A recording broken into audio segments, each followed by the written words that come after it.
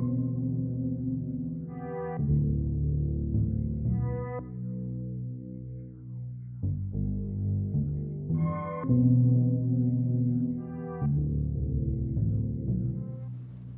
right, welcome to This is Podcasting. I'm your host, Connor, and I'm here with resident film snob, Calvin. How's it going? And I am really excited to do this movie. We're talking about Borgman today, and one of the reasons I'm so excited is this was suggested to us. So I want to thank Riri Nomad. They left a comment on our YouTube page, and honestly, I don't think I would have ever found this film. I don't think, Calvin, I don't think you would have ever found this film if it wasn't suggested to us, and it was a wild ride, and for that reason, we're actually going to do a two-parter on this one. So I'm really excited, and again, go ahead and leave a suggestion. I'm always ready and looking forward to do things that are, suggested to us rather than us kind of trying to pick one for ourselves. So right, and I think part of the reason we're going to do a multi-parter on this one is because we watched it and we were like, "What the hell is this?" Like, I don't think I've struggled with a movie this hard in a long time. Right, we were going to record our last meeting and we talked for a minute and you're like, I feel more comfortable if we watched it a few more times and let's really dig in on this one. And I think this is a great movie for that because it's really ambiguous, and I kind of spent a lot of it struggling to figure out what the point was, right, which is part of what made this movie so intriguing to me. So again, I'm really glad that we found this one. Yeah. How many times did you watch it through? I watched it 3 times. I actually literally watched it this morning before we recorded. So I did too. Well, I spent a lot of time jumping through it and stuff. I think I watched I watched the ending at least 3 times. I think in total I watched it 4 times though. I think you could watch this movie out of order and it would probably make as much sense as if you watched it linearly even. I think so. Yeah, a lot of the edits, going back at first I thought they were kind of weird. I don't know what it is about them that they give me a certain uneasiness. Oh, for sure. They feel like weird kind of jump cuts into the middle of action that I don't know what it means. It's a very strange style. But yeah, I agree. You could have done this whole thing non-linearly and it would have been the same movie. Yeah, kind of in a way, yeah. So this was directed by Alex van Warmerdam. This is a Dutch film. It was released in 2013. It had a budget of $113,000, which is pretty modest considering it made $1 million. It only made $5,000 opening weekend in the U.S. and Canada, though. So Dutch films don't play well here. Yeah, I'm surprised it was actually. Yeah, I was surprised it was actually released here. Right. I mean, I'm almost sure it was a limited release. It didn't have it didn't have your Avengers Endgame run.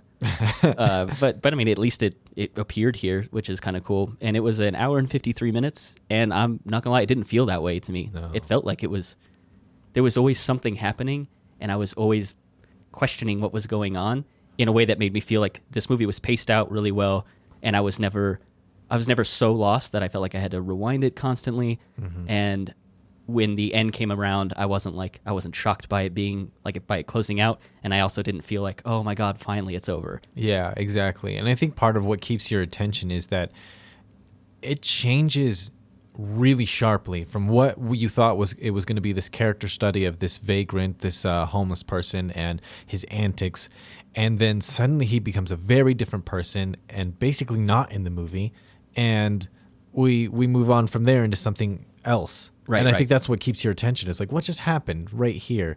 It was like a change of pace of no consequence, but it felt like everything was completely different. Right. I think in my first impression, I thought that I had a hard time understanding what the tone of the movie was supposed to be, because I think part of it is it feels like it's changing, especially when kind of your title character changes his name, and then a lot of the characters change a lot with it. Mm-hmm. But there was this really dark nonchalantness to this movie. It's you, as the viewer, I think you kind of inherently know that this Borgman character is up to no good, but all the characters surrounding him either don't seem to care about what he's doing and the manipulation he's pulling off, or they're oblivious to it. And so that's part of what made this movie really frustrating to watch, because I felt like I knew what was going on, but no one involved in the movie knew what was going on. Yeah. Yeah, exactly. And that's kind of what I think too, is I go back and forth between whether this movie is a really intricate puzzle that I just don't get, or it's a movie that loves ambiguity for its own sake, and it ultimately doesn't mean anything. I think there's some interviews that we've read from the director Van Rotterdam that suggest that he's taken influence from a lot of other postmodern works that suggest that this nihilism not caring and like of not having a point is something that he brought to the creation of this story as well, which is, it only really feels like that once it ends, you know? Right. It's not one of those things that you question, like, there's not a point like, there's no point to this at anywhere. Like you're trying to still figure it out until it just ends. And you're like, well, I don't understand. Yeah, no, I get that. I just think there's so much stuff sprinkled throughout it that it's like, oh, like I think the movie means this. And then a couple scenes later, I'm like, oh, I must have had it all wrong because now I think the movie is talking about this. Mm-hmm. And it's part of, we'll dive into more of our theories about it in the second part of this review and discussion.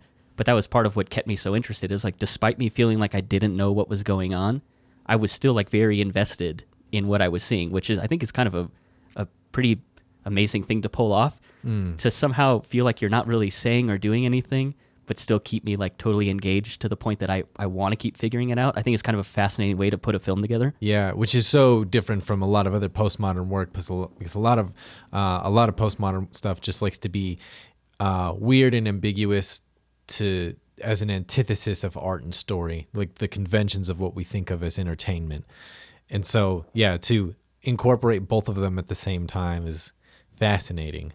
I think you could also have ambiguity just for its own sake, to like maybe like pump up the way the director feels like, oh, like can you even understand my film? Yeah. And I don't think this movie's doing that. I think it just has a lot of vague ideas that allow the viewer to kind of piece together their own version of this film. Right, and it's kind of similar to what Robert Eggers had said about, especially in The Lighthouse. There's a certain level of ambiguity that he wants to bring, so that like he has his specific interpretation of what this is, and that's part of what we're going through. Is like me as a filmmaker, when I was making films and seeing the rest of the people that I made films with, like there's a specific intent a lot of times behind what we're making and why we're making, but there's a level of like, this can be whatever you want to it. Like I am putting myself into this, and if it ultimately is something that I don't realize because it's happening subconsciously and you take away from it in another way, like that's totally fine. That's the whole purpose of all of this. But generally there's a specific intent with what we're trying to create, and I think that's why this is frustrating, is because we can't figure that out. Like, is it ultimately he just doesn't want to say anything? Right. So I think before we go further into this film, just kind of give a brief synopsis on what it is. This character, Borgman, is, like we said, he kind of appears at the beginning as a drifter, a dirty man who's just trying to get a bath. He eventually kind of infiltrates this nice household. It's like a family with 3 kids, a nanny, well-to-do, and he worms his way into it, becomes the gardener, and just over time he's slowly changed kind of who I want to say is like the protagonist, the person whose point of view this film is from, is Marina, and how he slowly changes her over time. And, it ends up in this like really kind of tragic end, like the loss of her life and her husband's life, and like their family is like torn down, kind of their whole station in life is changed. I think is like kind of a vague synopsis of how the story goes. But there's just so much little stuff in between all that. So let's like move on then to an article I read by Katrina Dent on, I'm assuming it's not the most reputable site. It's from DataStream Diva. Not to criticize her. I just have never heard of this site before. But one thing she said is it's a pitch black domestic comedy. It's a genre I've never heard of before. What do you think of that genre? And do you think that this film fits that that terminology?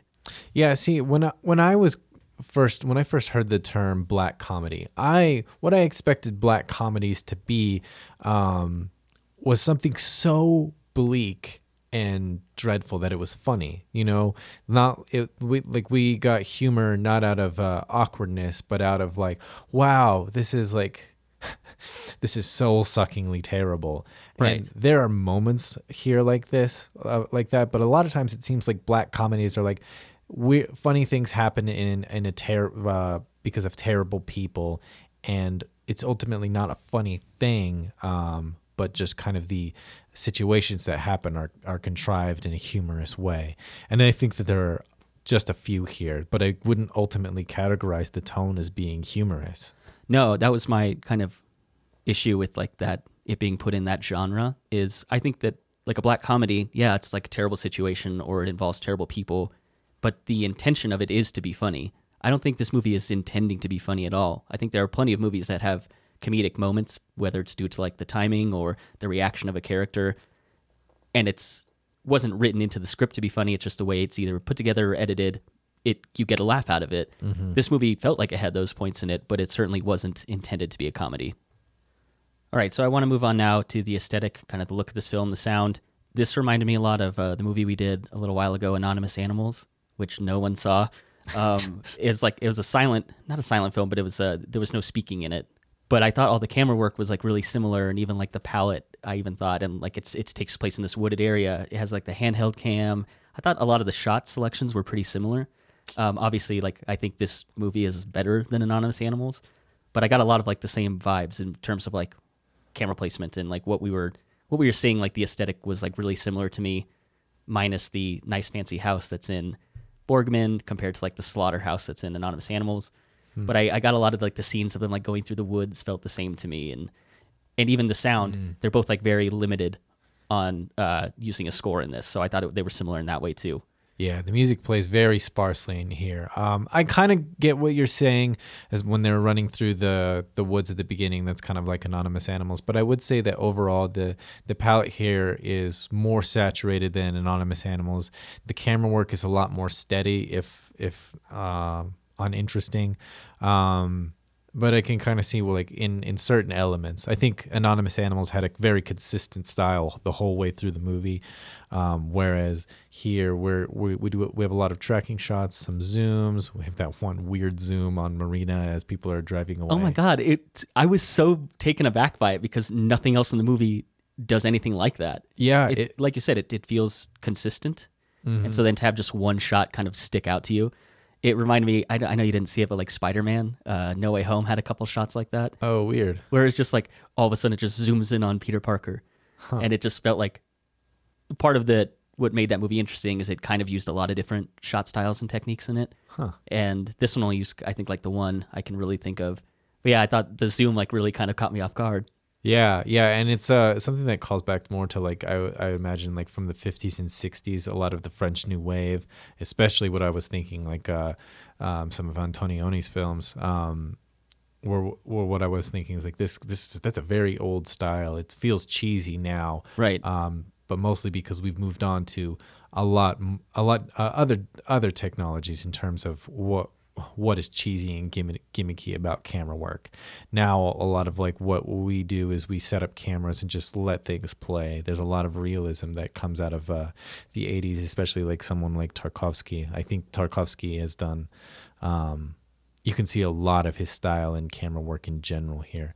And I think that's another thing I wanted to mention is like Tarkovsky likes to really load the frame with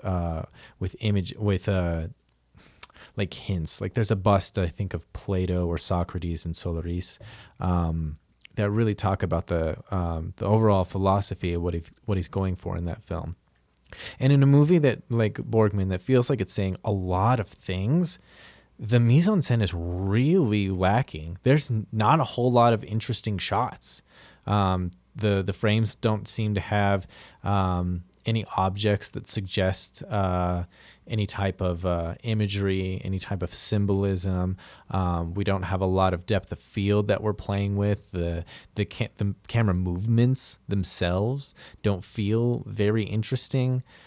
It's so, I find it so strange that I watched this 4 times through and there's not a single thing that jumped out. I was like, wow, what an interesting shot for the way that we've placed subjects and played with perspective. It's all about the things that were the actual subject. Yeah, I would say that probably the most interesting shot, and also the most horrifying shot, is when the couple is being loaded or like dropped to the bottom of that lake with their heads covered in cement.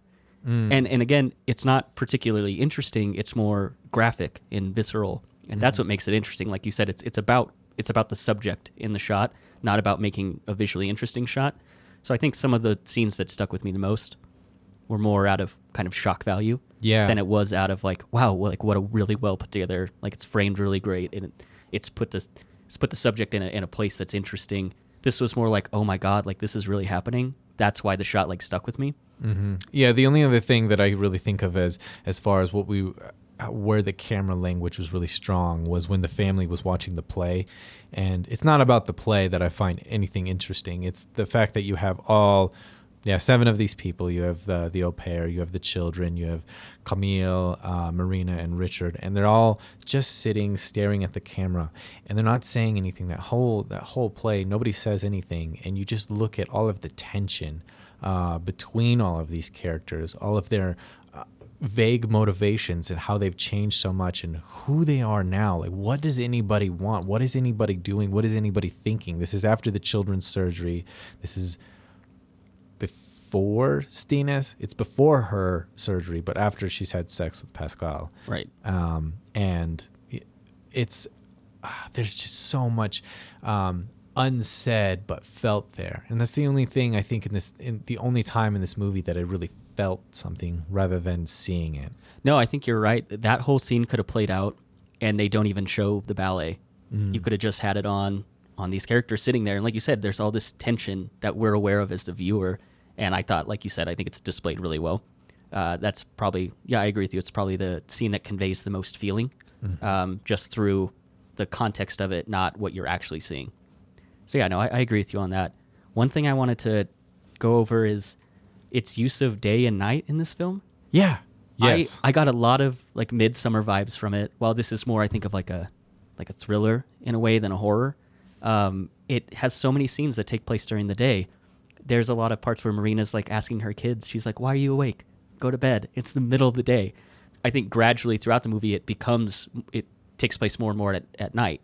But I think about the dinner scene with Stina's boyfriend, and that takes place at night. And then obviously like when, the ballet takes place at night, when Richard is killed and Marina is killed, all takes place at night. And I think like maybe visually that's supposed to show that Borgman he's moving in and all the light is being kind of shut out of this family. And so I think you could think of it maybe that's maybe too on the nose, but I think you could think of it that way. And that's one way I think like the way they chose to separate from daytime shots to nighttime shots, I think more of them take place at night. And I thought maybe that was like an interesting way to use it, but I was kind of thrown off by how much this movie takes place in the day for what is probably a really dark story. Yeah, I think one thing that's interesting to think about too is we think about all of Marina's nightmares happening at night, right? But all of the action takes place in the day in the nightmares. Right. Whereas here now reality is at night. So I think that all of the darkest things are happening at night. And I don't think that, like, I will get into this a little bit more. I don't think that Camille and any of the rest of the crew, the group, the Fae, as one article I read put it. Do you know what the Fae is? No, can you like go into fairy that? folk? Okay, right. Is what Fae is. So we called them Fae because they seem to have some sort of magical quality about them. Right. So I like that term better than the crew or the group because I feel like that's a weird tone. That there's a little. It doesn't say what these people really are. I think there is some other type of mystical thing to them. So I don't think that they're necessarily evil. I think what they're doing is they're giving light to the things that were already there, like the dreams that Marina has. They're not being poisoned by Camille. He's just giving them. Like they're being brought to the surface? Yeah, exactly. Like they're just being manifested. And so I think that's just a product of them being these supernatural creatures, is the things that we're most often afraid of, the things that, I think that Camille is a type of incubus, specifically an Alp. Right. And we'll get into what that means. I think that those things happen most at night, and that's really why all of the worst things happen at night, and why the evil things happen at night is because that's when these creatures act. Right. No, I agree with that. It was just interesting to me how much of this is in the daylight. It makes it more uneasy, adds like an unsettling nature to the film, the same way I think it works in Midsummer. And so that's why I liked that was a choice that they went with, because if it's all at night, then it's like, okay, well, like I know it's bad, I know it's creepy, but then to make it add that extra element by having so much of it take place in the day made it more unsettling to me. Yeah, because we also start to bring in then the domestic tension with all of the children, which feels like a very different movie. Right. I did have, and this might be reading into it too much, But there was like some small things I noticed throughout this movie. One that I thought of is there's a scene where Richard's fallen asleep on the couch, and he's watching this nature documentary, and it's talking about this leopard who's like creeping up on its prey. And to me, I thought it was a little bit of foreshadowing. It's like kind of Richard's asleep at the wheel here. He's not really paying attention to what's going on with his family, while Borgman sneaks up on the family and he's about to, capture his prey. And I, again, might be reading a little bit too much into that, but I kind of want to give the director credit that, he added a little nugget in there, a little bit of foreshadowing. I thought it worked well that way. Yeah. I struggled with whether anything on the TV meant anything, other than maybe the one where Pascal and Ludwig are watching TV with him, and they say it gets interesting. The friendly chemist is actually a serial killer, and I think that was a foreshadowing. Right, like, right. Don't worry. When Camille was telling Marina, like, don't worry, things will be okay. Just be patient. Okay, then yeah. Coupled with that, I think that there is some interesting stuff going on. Yeah, exactly. So we're moving on from aesthetic now. Let's get into the characters. Let's talk about Camille Borgman first, the titular character of this. Apparently, Alex van Warmerdam originally wanted Mads Mikkelsen to play this character. Oh. You spoiled this fun fact for me because before we started recording, you were like, oh yeah, it's Mads Mikkelsen was supposed to be in this. Which again, I'm the fun fact guy. You totally stole that moment from me. But I apparently they couldn't come to terms on like salary for him appearing in this film, and that's why they moved on to Jan Boviet, who portrays Camille Borgman. I thought it was interesting. We mentioned before how the characters start one way and then they end in a totally different place. Mm-hmm. I love how he comes across initially as like a vagrant who just wants a bath, and he ends up developing into a character who has like this really sinister nature to him. I love how he kind of goats Richard into beating him up. That way Marina will have sympathy for him later, and that's kind of where his infection starts. And then as the story goes on, you get a better idea sort of what he's going for. I don't think his end goal is ever made clear, but you certainly know that like he's up to no good. And I kind of like that sense of ambiguity to it. You don't know, is he after the kids? Is he after Marina? Is he trying to take over their home and move in himself? It's none of that is ever really resolved. And that's why I think he's like a really interesting character in that way. But I definitely think one thing that's really neat about him is how he starts in this really weak place and then he ends in a, as the kind of most powerful character in the movie who's pulled off this big manipulation. Yeah, exactly. And so it's funny, like him being like his names are really interesting because he starts as Anton Breskens, and if you remember from the story of the White Child Above the Clouds, Antonius is the cripple who goes down to rescue the remains of the child from the belly of the beast. So I think that's interesting. We'll get into his first name in a little while, but Borgman is also an interesting name. It was a name given for landlords who worked for kings and royal aristocracy. So the fact that he ultimately becomes a gardener for a Richard, which means king. Oh man, it's etymologically traced that way too. I love that. Yeah, this whole thing can be seen then as a feudal lordship, and where Borgman has inserted himself into a position of power to take care of the garden. But yeah, it starts as like this character of he's running from the priest and the guys at the beginning, and just trying to get by. We think that this is going to be some sort of social critique or like a story about what it means to be homeless in late stage capitalist societies. That's absolutely what I thought when he goes to the first door, asks to take a bath, and he's turned away. I thought it was going to be a commentary on how we don't take care of the people in need in our society. That's what I thought initially the movie was about. And of course, 8 times throughout this movie, I had a different idea of what this movie was actually about. Yeah, I still have very different ideas. I don't think I have one cohesive idea of what this movie is. I'm kind of hoping this discussion will give me peace. I don't know. I kind of want to move on, like after like 3 weeks of like all right. of this research and still not like chewing at this movie, but not getting it. But yeah, so we move from a story about vagrancy, and then halfway through the movie, he moves into the house, and then he's basically not in the movie for 20 minutes. Right. Like he's kind of there, but has no lines of dialogue. We see a lot of Pascal and Ludwig and Ilonka and Brenda, but it's mostly about Marina and Richard. Yeah, so let's move on to Marina then. She's played by Hedwig Minis. Minis? How would you say it? You're better at the language than I am. I get. Let's see. Yeah, Miniz. Okay. Probably. I mean, I'm saying it like with more of like a Swedish like accent because that's what I approach like a lot of the Germanic languages with now because they all look very similar or like they have like a lot of the same characters. So I don't know if that sounds correct. I think that her accent a lot of times sounds like an English person trying to speak a made up foreign language. It definitely, I think some like Richard sounded very natural to me, even when he speaks English. But sometimes when I think it mostly threw me off when she's speaking English is when I was like, this accent doesn't sound quite right, you know? Yeah, well, it was when she was speaking Dutch that I had a problem. Like she like at one point, like she's talking about like how she laid into him, and or she's telling Richard that you laid into a man and he needs care, and she's like for short tongue. And like, that sounds like something out of South Park. Yeah, that's like all I could think of is like this sounds like someone's concept of what someone in the Netherlands sounds like. Okay, yeah, no, I think that makes sense to me. It does feel like an approximation of the knowledge of the accent or an approximation of the language at sometimes.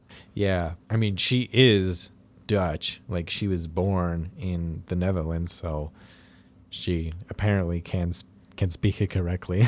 I guess I'm not familiar enough with Dutch to have a discerning ear for it, so she probably is speaking it totally normal, and my dumb American ears are just like, huh?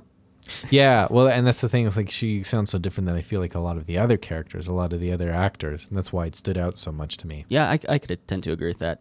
One thing I really like about her character is she kind of lays out what the story of the film is, like at least narratively, kind of like how it's being plotted out. She's talking to Richard, and she says she feels like they're being surrounded by something, a warmth that slips in but is also confusing, a shell of something that means harm to them. And that's part of why her character is so frustrating, is she recognizes what Borgman is, and she expresses that to Richard, and yet she still kind of falls for this manipulation. She ends up like falling in love with him, like. Well, and Richard even says, like, well, that's a delusion. Like, it's tiredness. You work too hard. He says that multiple times to her, that she's overworked and she works too hard. But yeah, and then this is where, like, the next line is where all of this starts to get so strange. Like, where, like, it moves away from this story about this story about vagrancy, you know, about homelessness. And I was getting a lot of religious vibes before, but then you get this line where she says, I feel so guilty. We have it so good. We are fortunate, and the fortunate must be punished.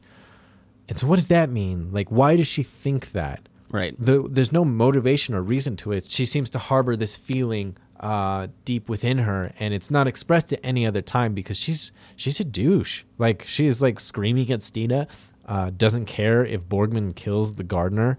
And I think that's like the part where like we really get the sense of like Borgman not being like a good person. Like he's like poisons the gardener and then like goes shopping. I love that part where he's taking the gardener to his wife's house, to his home, and he stops at the hardware store to get the supplies to essentially like kill them and hide them. Yeah. I thought it was like, I mean, I had my mouth agape. I was like, the audacity of this man. Yeah, exactly. To have like, a dying man in your car and then get the supplies to kill him and hide him away. I thought it just showed like kind of again, I think there's the really dark nonchalantness to this movie. How he just did it like it was no big deal. Yeah, and not only that, like, so he goes and buys these supplies and then he just leaves the cart in the parking lot. What a jerk. That's when I knew. I was like, oh. Put it in the cart corral. This guy's an evil. that was when he stepped over the line. Yeah, that was like, oh, now I know who this person is. Yeah, like that's part of why this was a little frustrating as someone in the audience is we recognize the horror of this character, but Marina allows him to sink his claws in further. And like I said, like it gets to the point where she's like, touch me, like I need you. And she convinces him to kill Richard, and she's just infatuated with him. And it's like, why are you this way? Like, we all can see that this is so wrong and you need to get out of there. And like every other character in this movie, that's like a change that she has. Yeah, and I think like at first like that's absolutely why I felt like this was so frustrating. It's like did not understand her motivation. So I went back and I just specifically I traced every action that she did. So it starts with, you know, she doesn't know Anton, but then she wants to help him, bandages him, helps with his slippers. I think that the film implies that she really was a nurse, and they did know each other at some point. I thought so too. I thought it made more sense if it was that way, but again, this But movie didn't really have to make sense for me to feel like it was trying to say things. Mm-hmm. So, But that was it. Like those were the only two elements of her being a caretaker or a nurse to Borgman. So we move on from that, and then Richard returns with the necklace, and he puts it around her like a collar, almost like a dog. Like, like, I'm sorry that I misbehaved, but here everything's better now because I'm, this is my fiefdom. okay, yeah. I thought that was interesting, especially when we'll get to dogs later. But then she has the dream of Richard beating her. That was the first instance, and that's when Borgman tries to leave, and she's like, no, I want you to stay in some capacity. And I think that's the whole thing is they're reminders. He's giving her reminders of what she doesn't like about this situation, about her relationship with Richard. And that's why she keeps acting this way. There doesn't seem to be like any attraction towards Borgman. It's I read a really interesting blog article from a professor of philosophy. He has like a few PhDs. Like, we can put the link to the blog in our YouTube episode. It's really, really dense. Really dense, very confusing, but there are some things that I think read true. Like, basically she was keeping Borgman around as a means of exit from the domestic scene, but she ultimately doesn't want to give up who she is. So that's why she wants to get rid of Richard. She wants to be at the top of her situation, like her little fiefdom, and she doesn't want to lose anything. That's ultimately why she wants to kill him. So I think all of her, at first, her motivations don't make a lot of sense, which I kind of think is a failing of the editing of the dialogue. It's not a very cohesive piece to track her all the way through, because a lot of times we were paying attention to Borgman, and then we realized it's really about Marina and her perspective, and then Marina doesn't seem like she's acting in a very coherent way, because we missed parts that we thought were about Borgman, but they're really about her. Yeah, no, I think that's definitely one thing I realized partway through the film, because it starts out with it's about Borgman being tracked down by a gun-wielding priest. And so you think the movie's about him, but then I think the character who has the most one-on-one interactions is Marina. Like, she's either interacting with her kids or with the gardener or with her husband or with Borgman. And there are definitely some scenes that are just Borgman, but it feels like the story is revolving around her and her interaction with it. And that's why she does some really contradictory things that, again, make this movie a little frustrating. One of them being when she's talking to Stina, the nanny, and Stina wants to have her boyfriend stay the night because he's in the military. He doesn't get much time off. And Marina is like, absolutely not. I need to know who I have under my roof. He can come over and have dinner first. And immediately following that, you see, I think it's Ludwig. It's Pascal. Or is it Pascal? He's carrying a bed to like the little...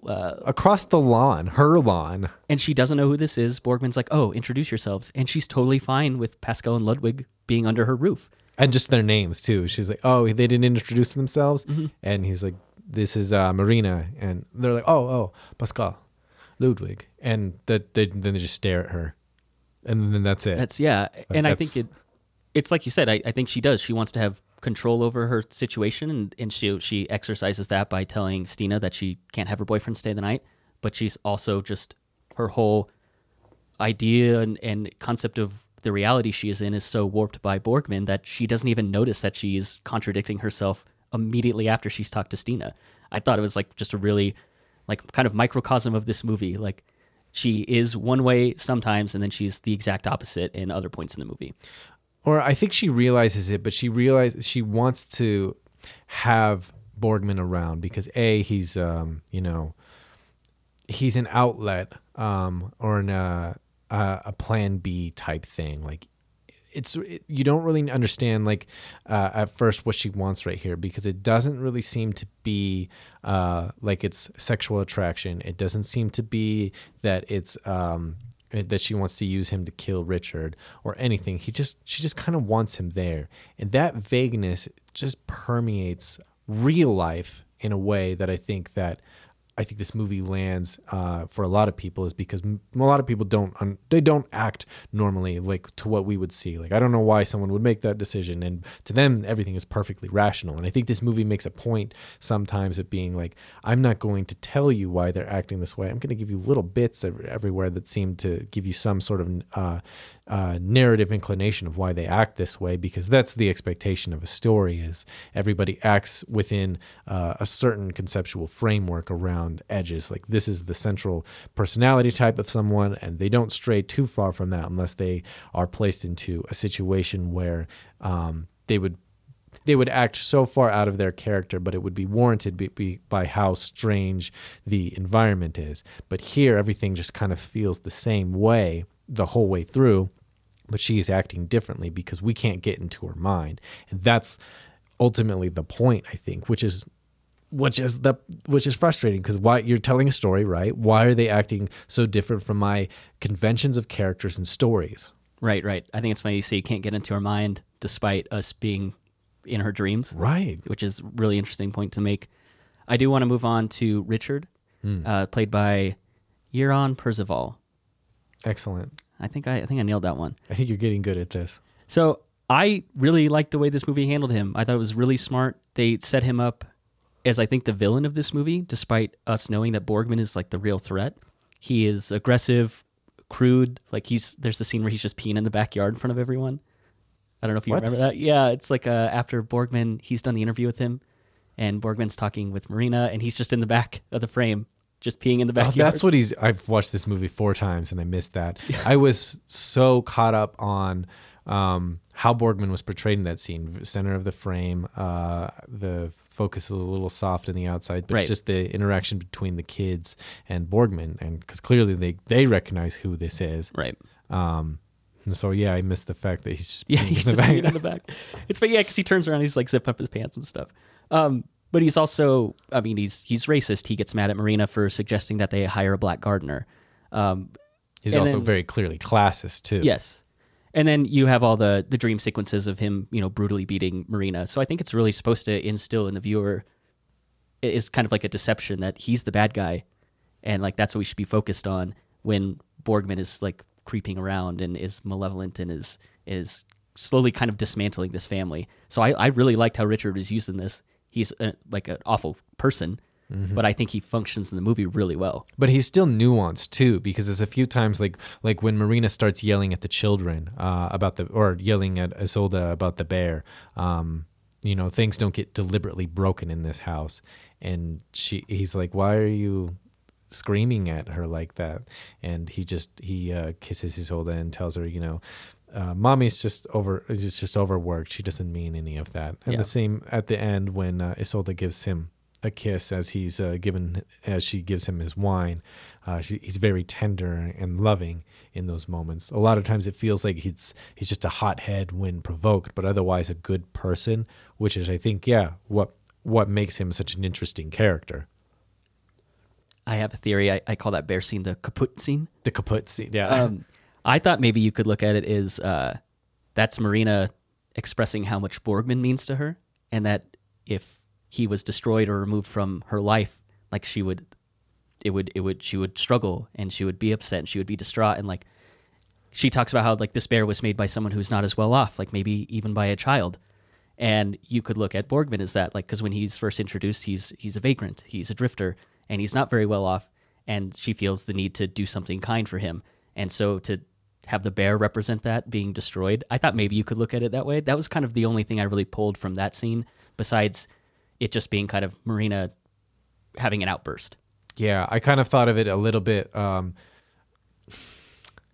acknowledgement of the society that they live in, while at the same time a deep level of hypocrisy.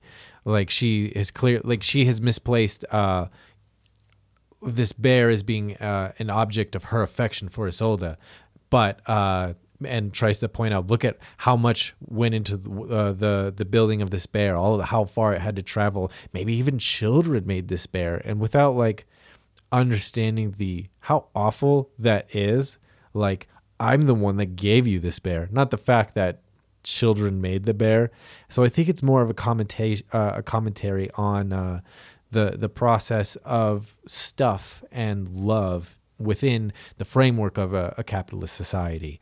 I think it exists in a vacuum apart from everything else, which is you have we'll get into more of all of these different things, but you have this religious component, this supernatural component. You have the social component, and then all of the dreamy weirdness on top of it. I think that's why like all of these things are given separate weight and they don't relate. And that's why I think that we keep trying to put them together in a way that makes sense. But I don't think that they do. I think they exist on their own within their own concept.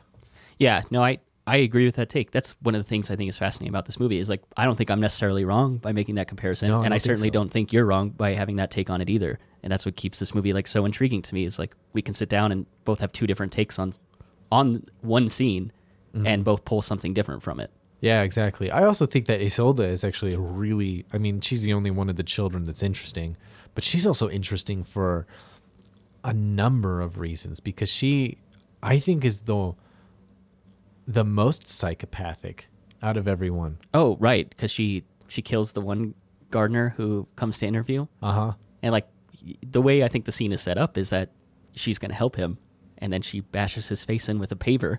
Yeah. So and then she just does a lot of creepy stuff throughout the movie. Like, you know, she takes, like we mentioned the bear already, taking the stuffing out and filling it with sand. And almost like the way that they poured cement into the heads of the other gardeners, and so that they would fall to the bottom of the pond. So I think the same thing, like she is filling that bear with sand, with dirt, pulling out its essence and putting in something else.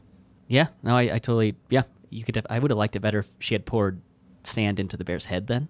Yeah, instead of into the body of it. Another way of looking at that too is that it was a rip on its back, kind of like the scars. Yeah. We'll get into the scars later because one. I definitely have theories and things I want to talk about that. That's all. Like I think part 2 is going to be more theories and things like that. But yeah, that daughter is like, again, she's the most intriguing of all of them. And again, I don't really understand how she operates in this movie, besides being really creepy. Yeah. But I also think it worked for me. It added another one of those like kind of a supernatural element to this. Yeah. Which, again, like it feels like this movie is doing a lot of things, and I don't really know what they amount to. But I don't think I want any of those things removed. Like, it doesn't make the movie less cohesive because I don't really think the movie is trying to be cohesive in the first place. So to have all these elements sprinkled in still fit the tone of the movie really well. So I don't need an explanation for why she is the way she is. Yeah, and I think part of it is like I think her dreams are also being poisoned by Camille, by Anton, because I think when he's first telling all of the kids the story of the white child above the clouds, right? They're all awake, and if the editing is true to how long it took Marina to get upstairs, they're already all asleep. And he was saying that Isolde was having a bad dream. I think he was giving her that bad dream and poisoning her mind to spur to the actions that she ultimately becomes. I think she is like kind of a probably already a little bit of a psychotic child, but he is putting those thoughts into her. He is allowing those things to come to the forefront, like, oh, I can act in this way. I can act upon them. And I think either that was a dream of him telling a story to all of the children only in Isolde's mind, or he was telling it to all of them separately in dreams. Yeah, I like that idea a lot. And you've already set that ability up in that character with how he's influencing Marina. So I think that totally works. There's I don't have like a hole to poke in that one. Yeah. I think it's a good theory. But it's only momentary, which is why, like, yeah, again, it's not like I would understand if someone would be like, that doesn't make a lot of sense to me. Like, yeah, that I can agree with that, because it doesn't happen again. We don't ever see him with the children asleep again. He's telling stories later again, but he is there now in he's supposed to be there. He's allowed to be there. So it makes sense that he could be telling them a story.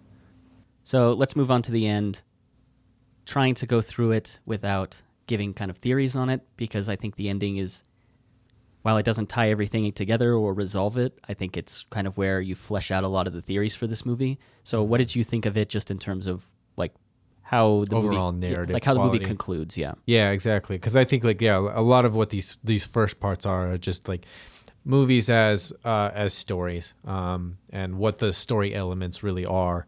And I think this movie is so strange because it starts as the story of a vagrant on the run, and then it becomes something so wildly different. It's chaotic, darkly funny at parts, but sinister, and not really about the character we followed at first. So it ends with everyone leaving. Like, it was never about stealing anything or displacing Richard and Marina, but about adding members to their ranks. I think you can just say that the title screen, and they descended to strengthen their ranks. I think that you could. There's an argument to say that that's all this movie is. Everything else is just there to confuse you. Yeah, exactly. That's kind of what I mean. Like, that's the only consistent thing from beginning to end. Right. Yeah. They do it in a weird way. They don't do it seems, consistently. They also could have not killed the gardener, or the gardener applicant, or the wife, or the other doctor. Yeah, or the doctor. There seems to be a whole lot of better ways to have strengthened their numbers. But there's an argument that is the point to this. But there's never like an acknowledgement of what they're doing or a motivation. There's just this yeoman-like quality to everything they're doing. It definitely feels like procedural. Mm-hmm. And I think it's kind of one of my thoughts is this what Borgman did to Ludwig and Pascal? And like, is that how he's gotten everyone together with him? Like, I mean, maybe that doesn't work out so well unless the kids and Stina end up getting powers later. But it's also clearly been done to Borgman. Right, yeah. So where does it, it's turtles all the way down at that point. Like, where did it all begin? But they leave with, there's no fanfare. There's no deep scheme, no like little monologue like, oh, you're in my clutches, or like a reveal of like what any of the plan was. And there's no evil to it. I don't think these are the evil people. I don't think that the worst parts of the movie are ever done necessarily by them. The evil was something that already existed within the feudal system, within the capitalist state, and they are just actors on behalf of that. I think I agree with that. Like I said, procedural. It's just something that they went out and did because like it's part of their programming, or it's just what they do.